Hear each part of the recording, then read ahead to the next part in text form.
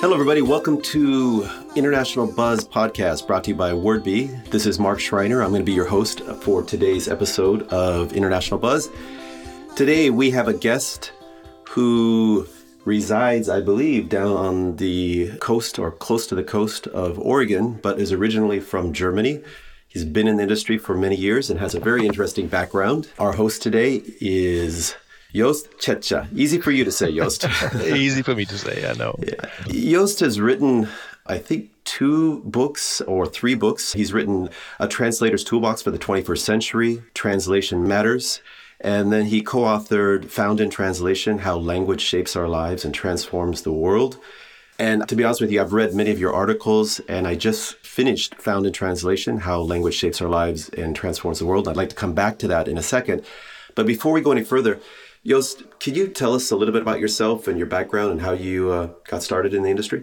Sure. I originally come from academic background. I studied Chinese studies. I went to China for a few years and then came back to finish my degrees and focused during my studies on the history of Chinese Bible translation. And that's sort of my entry into translation. I, of course, had to study translation theory and all kinds of things. And after I got my PhD, I moved here to the US and started to work for a localization and documentation provider in Bellingham, Washington, so north of you.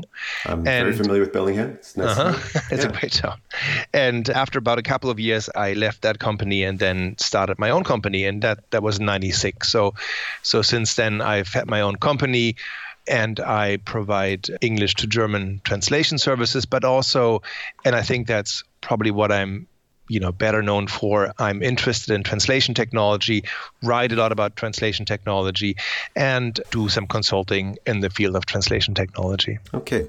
Let's start back from the beginning. What was the initial draw to China, and then specifically Bible translation in China? I mean, I've never met somebody that specialized or actually knew anything about that. I know.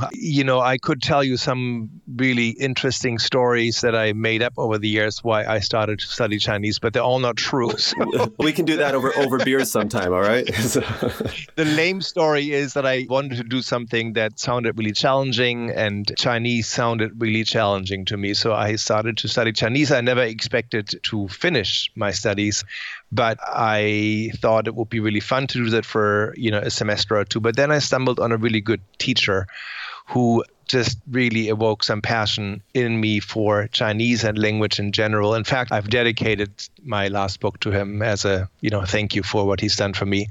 And he enthused me and many of my classmates certainly enough to keep it going, but also started something in me that is still going on today. I'm really passionate about languages. And the Bible translation, I actually became a Christian while I was in China. And so of all places, right? Of all places.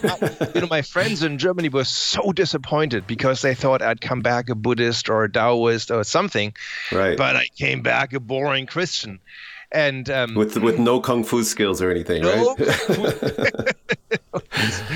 And so in the context of that, I started to look at the Chinese Bible, and it happens to be a really interesting topic because China was sort of the key mission field in the 19th century for mostly British and American mission endeavors, and the Bible translation in particular was really controversial. And so there's a really interesting history that came out of that. And I sort of traced that back and wrote its history. And I happened to be at the right time at the right place. I was the first one who did it in a comprehensive manner. Now there's a number of people who are studying this subject, but I was kind of the one who did the first large work on that. And so I was very lucky that I found this essentially. Yeah, it sounds like you were lucky that you found a really good teacher, somebody who inspired you. Very much so. And that's great. And then you found something that was very interesting, and your German friends probably thought you had lost your mind, were an uber geek, but that's really cool, in my opinion. I read in your book that you worked for a while as a tour guide Yeah. in China in the late 80s, which I can't imagine because I think the first time for me to be in China was in 1996 or 5, roughly about then. And I was down in Shenzhen, which you wouldn't even recognize today compared to then. Oh, I know. Yeah. Yeah, and that was again mid 90s. So I can't imagine for you back in the late 80s being a tour guide, and I'm sure the governmental observations and controls were probably a lot more strict. Any interesting stories, language or non-language related to your activities as a tour guide? So I was a tour guide for German tourists traveling to China, and I essentially financed my graduate degrees by doing that 3 months or 4 months out of the year. And it was super interesting because I traveled all over China many times. But it was also very frustrating because the German tourists sort of, in the moment they touched ground in Beijing or Hong Kong, wherever they flew to, they kind of turned into toddlers as far as, not being able or not thinking they could do anything, and everything that they do had to do through their tour guide. So it's a very exhausting job. And I did it for about 8 or 10 years and was very happy when I left my last group. And so it's a great job for students or for, young people. But at some point you want to stop doing that. I'm thinking of this one, I'm telling this one story of this drunk Bavarian doctor who, while we were in Guilin, which is a city in southern China, stole the rickshaw from one of the rickshaw drivers and drove through the street, drove into people, drove into stores, and I had to run after, so many embarrassing stories like that. I have also lovely memories, but mostly by now the embarrassing stories are kind of more present. So it's a good job, but not something you want to do for the rest of your life, I think. For a student, it's a great opportunity to go to China, practice your Chinese skills, and do all that. But absolutely. Yeah. Huge responsibility, though, watching after everybody and being that cultural bridge. Oh, yeah. Yeah. Exactly. It's funny because we talk about, the kind of the clash of cultures and how people change and sometimes have trouble adapting. And my favorite story involving German-Chinese relations or cultural interactions took place in Shanghai. I was in a business meeting. I was working for a Swiss company at the time, and I had our Swiss CEO in town, and we had a German client, and he'd only been to China once before. He was, in my opinion, quite German. And we had a meeting with several of our Chinese staff, and our head of sales for Chinese was in the meeting. And, the business culture in China is a lot less formal, a lot more flexible. If you're late to a meeting, if you have to change the time and change the date, people just tend to go with the flow, right? Mm-hmm. And then when it comes down to etiquette for things like, taking a phone call during a meeting. So our our national sales manager, his phone started ringing in the meeting, and our German client just stopped talking and started staring at the phone. And our sales managers let the phone keep ringing and ringing, and I started sweating, and our Swiss CEO started sweating because we could tell that the German was getting agitated. And the funny thing is that the Chinese sales manager was totally oblivious. He's like, "What's the problem, right? I don't see a problem here." And then so I said, "Dylan, can you hang up the phone?" So he hung up the phone. And then 3 minutes later, his phone starts ringing again. And I thought our German client, again, he, his first or second time in China, really didn't know, but he was not too pleased with that. And he had no problem showing it. So, but I think, when you go to places like China, you have to kind of prepare yourself. And that's, unfortunately, sometimes that falls upon the tour guide to be the buffer there. Exactly. And did you get the contract in that after we ultimately did, That's there was, and every time he came to China, I made sure I spent some time with him and tried to, help him understand the way things work there. But anyway, let's go back to what we originally wanted to talk about was, language, translation, and all that. One of the things I liked about your book, Fountain Translation, is that it helped me remember that at the core, this business or the localization industry and the translation business really is about language. Yeah. And I came into the industry on the business side. I was a regional manager, and I've continued to work mostly on the business development, sales, leadership side. And at the upper levels of most large organizations, it really is all about gross margin, cutting costs, improving throughput, etc. And we tend to lose sight of the fact that, at its core, translation is an art, and it's an incredible art. And when you when you forget about that, it causes friction in the company, because I know that we work with linguists, and some companies don't even call them linguists, they'll call them resources, for example. And your book kind of make me remember that at the heart of this industry is the linguist. They're the most important part. Tell me, what's your experience? Because it seems that you work a little bit on both sides. What's your perspective in terms of the business side versus the language side? Mm-hmm. And how do you marry the two? Well, I mean, first of all, what you describe about the book, that's exactly why we wrote it, right? We wrote it for business executives, and we wrote it for our families, the families that never quite understand what we actually do as translators, and the business executives who also don't quite understand what we do as translators from different perspectives, but neither of them really understands what translators do. So I think the way that I try to approach in business meetings or in communicating with, say, business leaders, this gap that there is between the way that they understand what translation or localization is and what it actually is that I understand where they're coming from, I think. I think it's important to be able to try to put yourself in somebody else's shoe. And of course, for them, the ROI or the profit margin or whatever, that's the key driver. And so you, as a linguist, have to be able to put yourself into that position.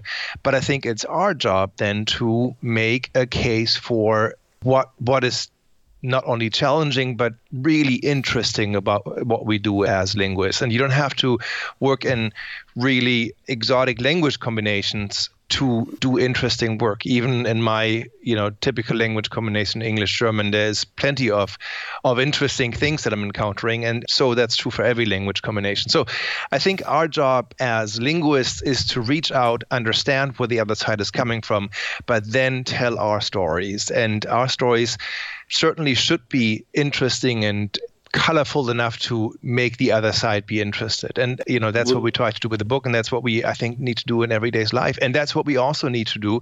And I'm sure we're going to talk about that when it comes to technology. Everybody talks about translation technology, and that's good. I'm glad we do talk about translation technology, but there's also another side to it, and that's the story that we need to tell. Well, and I think you did an excellent job in the book. I mean, I remember the story of the emergency room interpreter, and I read that, and I mean, it was seriously, my hairs was standing up on my back. It was just like you could feel the tension and the gravity of that moment, and how important a single word That's right. Is, right? Or can be. And, and if maybe not to the same degree, but if you're a translator and you're translating financial documents or documents for pharmaceutical companies or legal documents, you can have a huge impact if you get the translation wrong. And it can be frustrating sometimes because you get clients or managers that are saying, well, just lower costs, lower costs. You're like, well, what about quality? Yeah. And they don't see quality as something they want to pay for until it's not there. And then everybody, wishes they would have. You do talk about language as a competitive advantage in your book as well. Can you talk a little bit about that?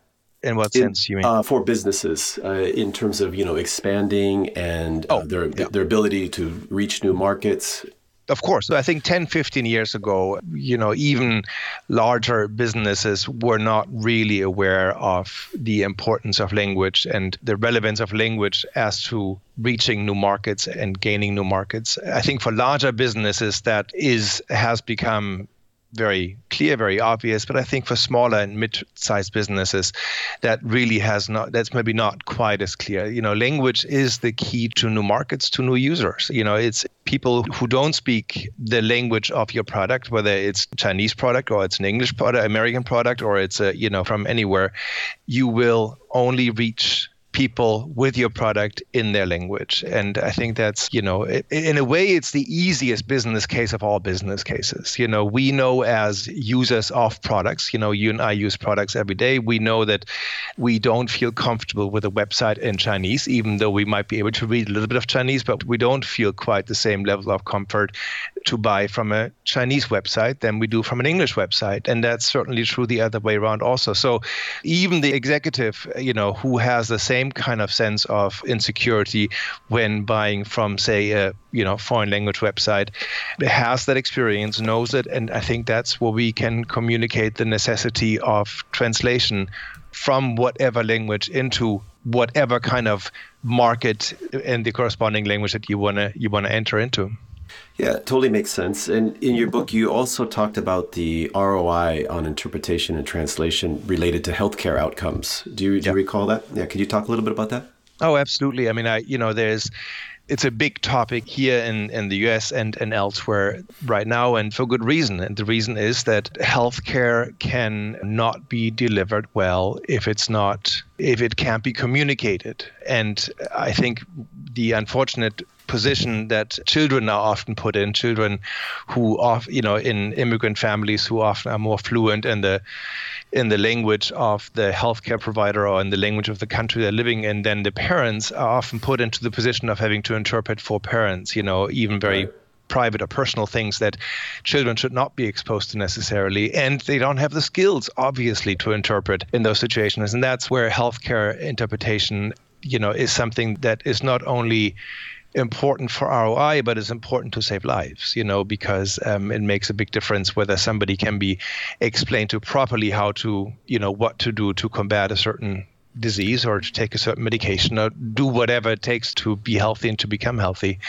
And, that's also one of those things that where you kind of look at it and you go like, it seems to be really a, slam dunk proposition to have language translation or interpretation be part of the healthcare process, but it's often not. And the reason why it's not is cost, of course. It's perceived cost on the front end, though, right? I mean, ultimately, exactly right. If you get better outcomes, or if you get a clientele that seeks out your business because there is language support there, or their language support, you're winning on both sides, right? Or if you're afraid of having that big lawsuit that comes your way because of a misinterpretation or of a lacking interpretation, right? I mean, that's I'm not a big fan of the American legal system in general, but in this particular case, I think that good can be done with large suits that make it clear to hospitals and to healthcare providers that they do need to provide adequate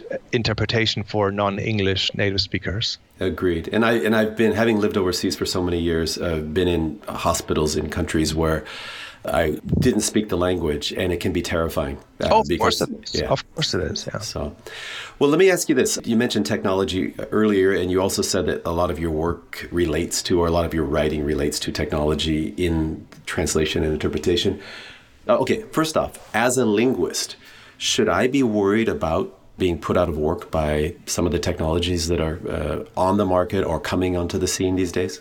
I think you should be if you don't inform yourself and if you don't make sure that you are matching your skills to the need that is still out there. So what I mean by that is machine translation. I'm really more of an expert in the field of translation than interpretation. In the field of translation, machine translation is, of course, something that is on everyone's mind and doesn't have to be a threat to linguists, can be a real opportunity, but it does require that you as a linguist have to have really clear and marked skills as a linguist, not just as a language transferer, if you will, but you have to be a specialist. And I think that one of the great opportunities that the rise of machine translation has given our industry and translators within our industry is that it has become ever more clear that just language skills is not enough to become a good translator. You have to have language skills and you have to have specializations to put those language skills into practice. And I think that's one area where you need to really, beef up if you haven't yet. The other thing, of course, is that with machine translations, with machine translation, there is a host of new jobs. Obviously, there's the post-editing of machine translation, which is really a different job description than the traditional translation is. Something that many linguists are selecting not to do. But for those who do select it to do, it's certainly something that has a future and has the requirement or requires a great number of skills and fairly high skills as well. There's also, the machine translation industry, both on the academic side as well as, or the world of machine translation, both on the academic side as well as on the industry side, is looking very much for people with our skills, translators who are, not opposed to technology, but who are interested in technology, to work with us to further improve their technology and their tools, and that those are many jobs that are opening up right now, I think. And what I see as a translator is that despite of what, many are saying, I have actually in the last, 3-4 years, I've been able to raise my rates significantly and have, plenty of work to work in those rates. And because I'm, have experience at this point, and I'm, specialized in certain areas where I have clients that know that I'm, good in those areas, and that machine translation that is post-edited, can't do what I'm doing. So in a way, it's a positive and a good time. I understand when people get worried, especially people who are not very experienced. But I think that if they talk to people who have some experience, who, have been around and who are able to evaluate these new technologies, they should be able to put their worries to rest very easily, I think. That all makes sense, and I think it's good advice to people who are in the business. Aside from machine translation, are there any technologies out there that excite you? Well, what excites me is, we've been talking about artificial intelligence so much in relation to machine translation, but artificial intelligence is something that can be useful in many other areas in translation as well. So, for instance, one area that has been lacking is morphology recognition. So that's not a problem so much for East Asian languages, but for, for instance, European languages, the difference in what a good morphology recognition should allow you to do is have a base form of a word in a, say, terminology database, and have each of the morphologically different forms of that word be recognized when you do a translation and you encounter that term in your terminology database. And that is something that most tools don't have, because it was tedious to build these rules for ever so many languages. What artificial intelligence is able to do now, and that's happening in some tools, is to build systems that are morphologically enabled without having to manually enter rules to do that. So that's really exciting. I think that things like, fuzzy recognition or fuzzy repair, or, a number of those things that are still relatively manual or mechanical at this point, are all on the verge of becoming much more easy with artificial intelligence that is part of our translation tools. So artificial intelligence is really interesting, and not only in the area of machine translation, it is there also, but there's many other areas where artificial intelligence will play a big role, I think, in translation technology. Yeah, I think that's top of mind for executives in many industries right now.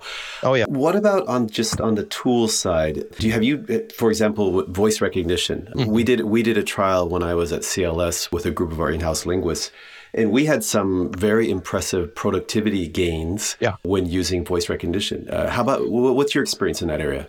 Yeah, I use voice recognition. I don't use it all the time, but I use it, I would say, about a third of my time. I think it depends very much on what kind of text you are translating. Some texts are more easily accessible with voice recognition than others. Of course, those who only use voice recognition would not, agree with that statement. But I do feel that I work more productively with voice recognition in certain texts than in others. And I have multiple sclerosis, so I have problems with my fingers sometimes. I can't really use them sporadically I have problems with my fingers. And of course, then voice recognition is really fantastic to be able to continue to work. What is really exciting to me in that area is, the voice recognition packages that you can buy. The most well-known one, of course, is Dragon from Nuance, and there's about 10 or 11 languages that are covered, which is not very much. But there is really interesting articles being written about how you can use your cell phone to dictate into 95 plus languages, as many languages as are supported by your cell phone, and have that directly being spelled out, written out in your computer with some technology, with some middleware in between. So, voice recognition is not limited to the, very large languages anymore, but to, a first batch of quote unquote, smaller languages as well, which is really exciting, I think.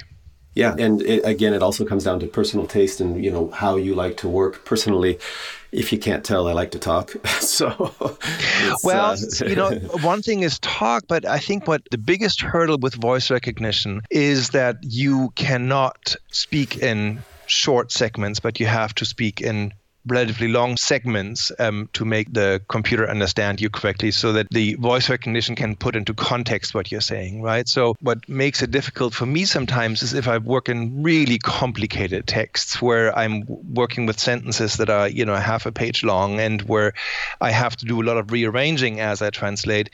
Those texts, I feel, are not well suited for voice recognition, or not as well suited, because it's more difficult for me to essentially have the sentence translated in my head already as I start to dictate. In those cases, I think it's easier to, think with your fingers and type with your fingers.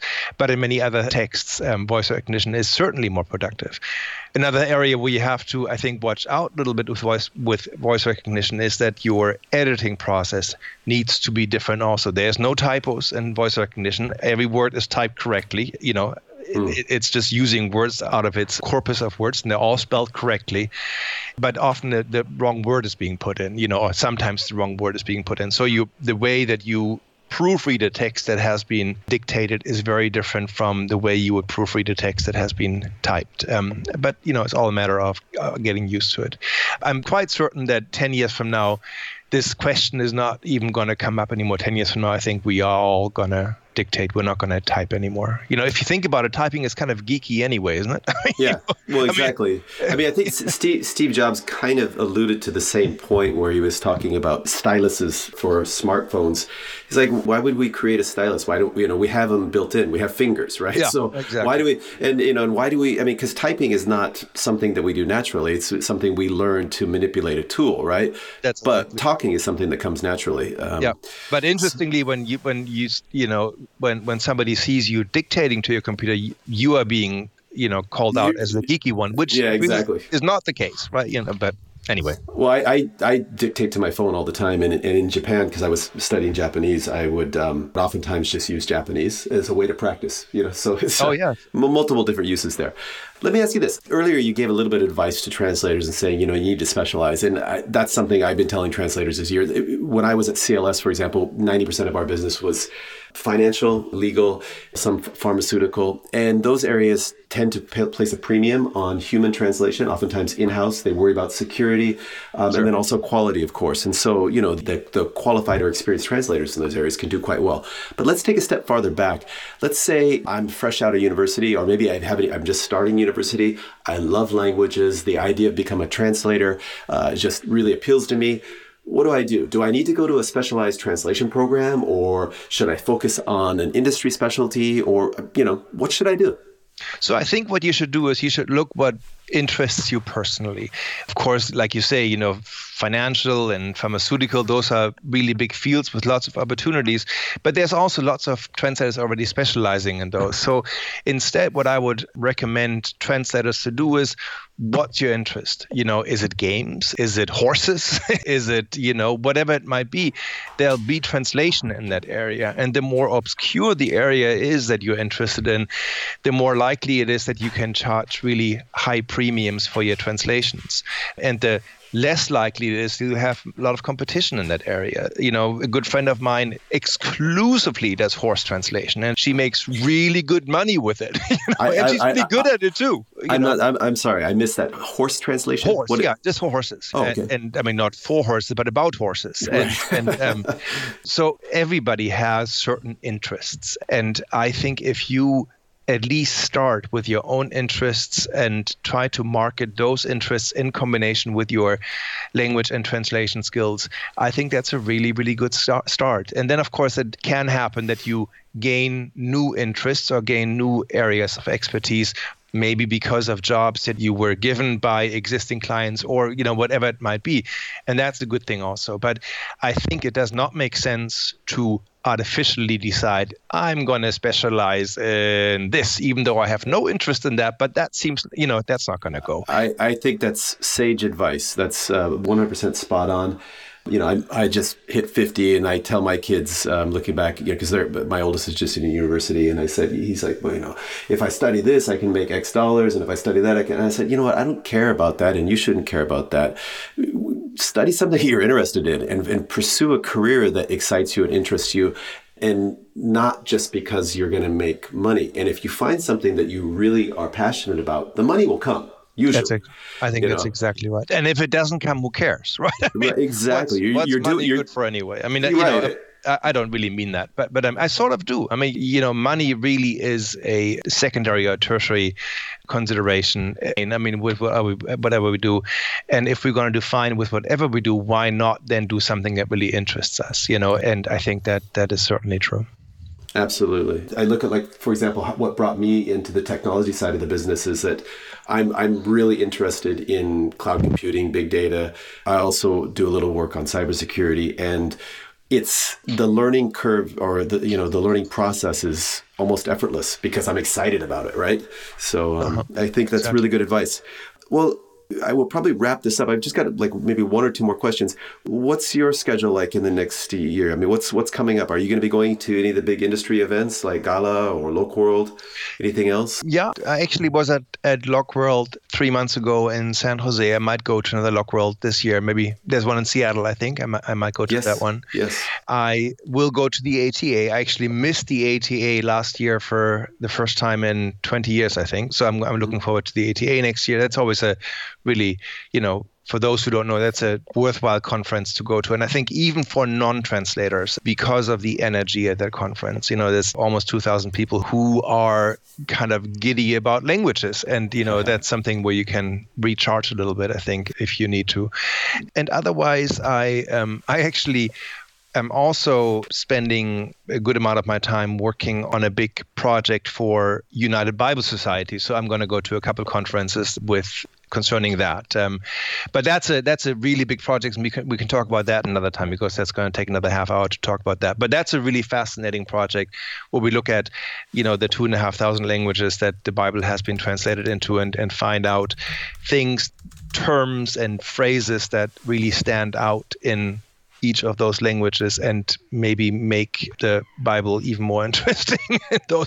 Well, anyway, it's a big project, but I just took a note. I'm going to come back to you in the coming months, and let's schedule some time to talk about the Bible project.